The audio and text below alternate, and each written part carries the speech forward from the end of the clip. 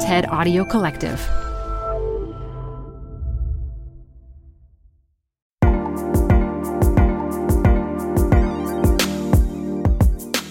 Thanks for listening to TED Tech. I'm Simone Ross, the tech curator here. Over 3 billion people globally do not have access to the internet. That's 3 billion people who are not connected to a resource most of us see as a must-have. A must-have to work, to learn, to communicate, to prosper and to participate in our economies.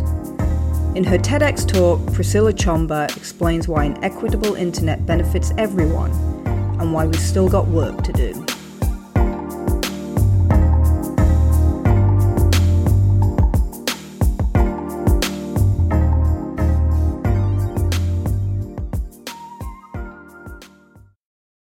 Tired of unnecessary payroll errors? Stop them in their tracks. With Paycom, employees do their own payroll. They're able to identify errors and fix them before submission, right in the app. Because no one can afford for payroll to be wrong. Not HR and payroll teams, not leaders, and definitely not employees. Shorted paychecks, timesheet corrections, unentered sick days, missing overtime hours, and expense mistakes are, well, unnecessary for everyone. Manage the process to make payday right with Paycom. Learn more at paycom.com/soundrise. That's paycom.com/soundrise. Support for TED Tech comes from Odoo. What is Odoo? Well, Odoo is an all-in-one management software with apps for every business need. Odoo has apps for CRM, accounting, sales, HR, inventory, manufacturing, and everything in between.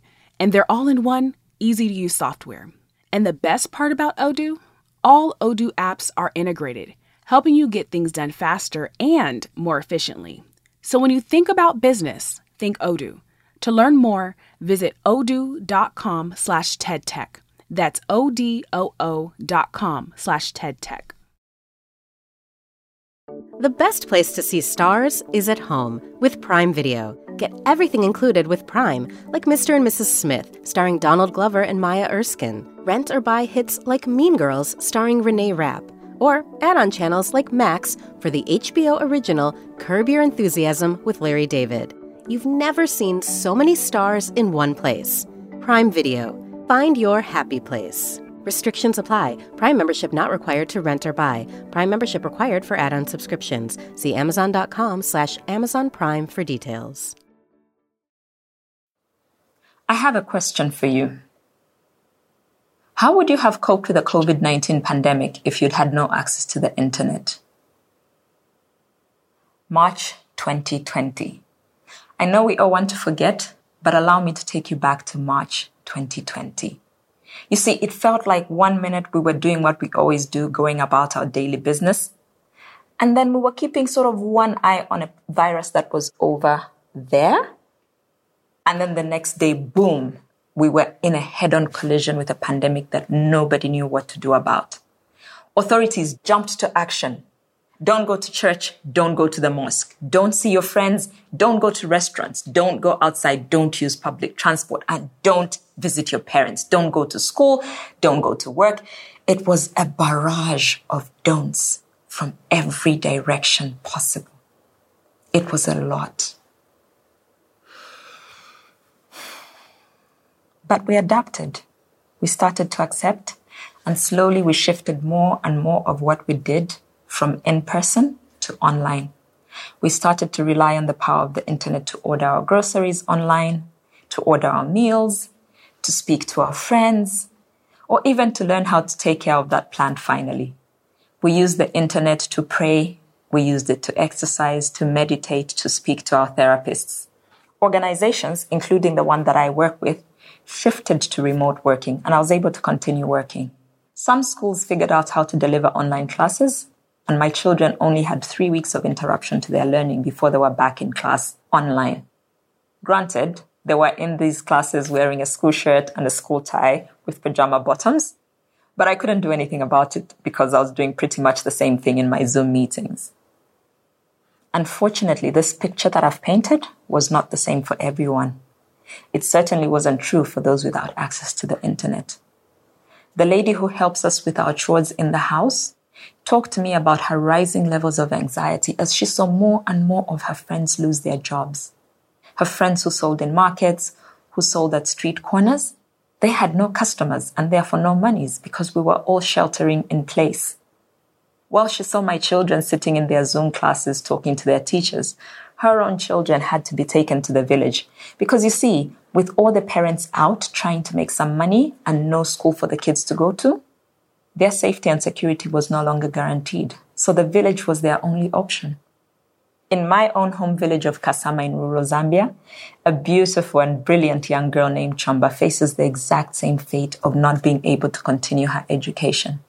Because you see, they don't have access to the internet.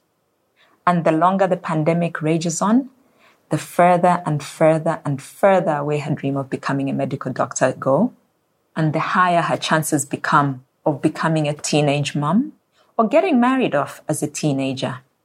Many of us use the internet for so many things, even if it was just talking to our parents on video calls, and we did so without a second thought to those without internet. Did it ever cross your mind how those without internet, were coping? We live in a digital age where access to the internet is no longer a nice to have, it is a definite must have. The internet provides a tool for us to engage in democratic conversations. We have a voice in spaces that were previously a preserve of the few, whereas before only those who could go to TV stations, radio stations, and have access to newspaper interviews had a say. Now everybody can speak about issues that affect them. Just in the last few years, we have seen the power of the internet used to connect people from across the world. People who don't even speak each other's languages have been able to rally together to fight against things like racism, sexism, climate change, and so much more. The internet gives power to people to contribute to their economies, to contribute to politics and to social issues. Let me put the economic contribution into context. My home country of Zambia relies on agriculture. We place a lot of emphasis on agriculture, and rightly so, because 60% of the Zambian population relies on agriculture for their livelihoods. That's according to the United Nations statistics. And yet, when we look at the numbers, agriculture contributes only 7.5% to the country's GDP in most years. So 60% of the population is relying on something that contributes 7.5% to the GDP. In contrast, data from 2019 showed that one developed nation was able to get 10% of its GDP contribution from the power of the internet. Not technology more broadly, the internet. Can you imagine what would happen if more people had access to the internet? And lest we forget, access to the internet would give Chomba in my home village the right to learn. She would be able to go to school and get closer to realizing her dream of contributing to the health sector. We need to act now. We need to actively and collectively ensure that going forward, everyone has access to a free, fair, and feminist internet. We cannot afford to look away simply because we are comfortable and we have access.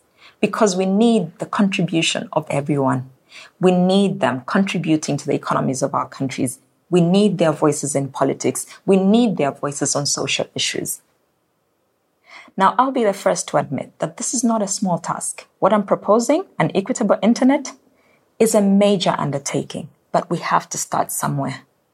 We need governments and development partners to start to acknowledge that digital rights in a digital era are important to every citizen of their countries. Policies that encourage competition among technology providers. Regulation that allows for low-cost energy solutions to penetrate even where it's hard to reach. Changes to school curricula to include digital literacy. And free internet to the lowest income citizens. All those are just a starting point. But we also understand that with the world's economy slowing down, most of our governments will not prioritize digital access.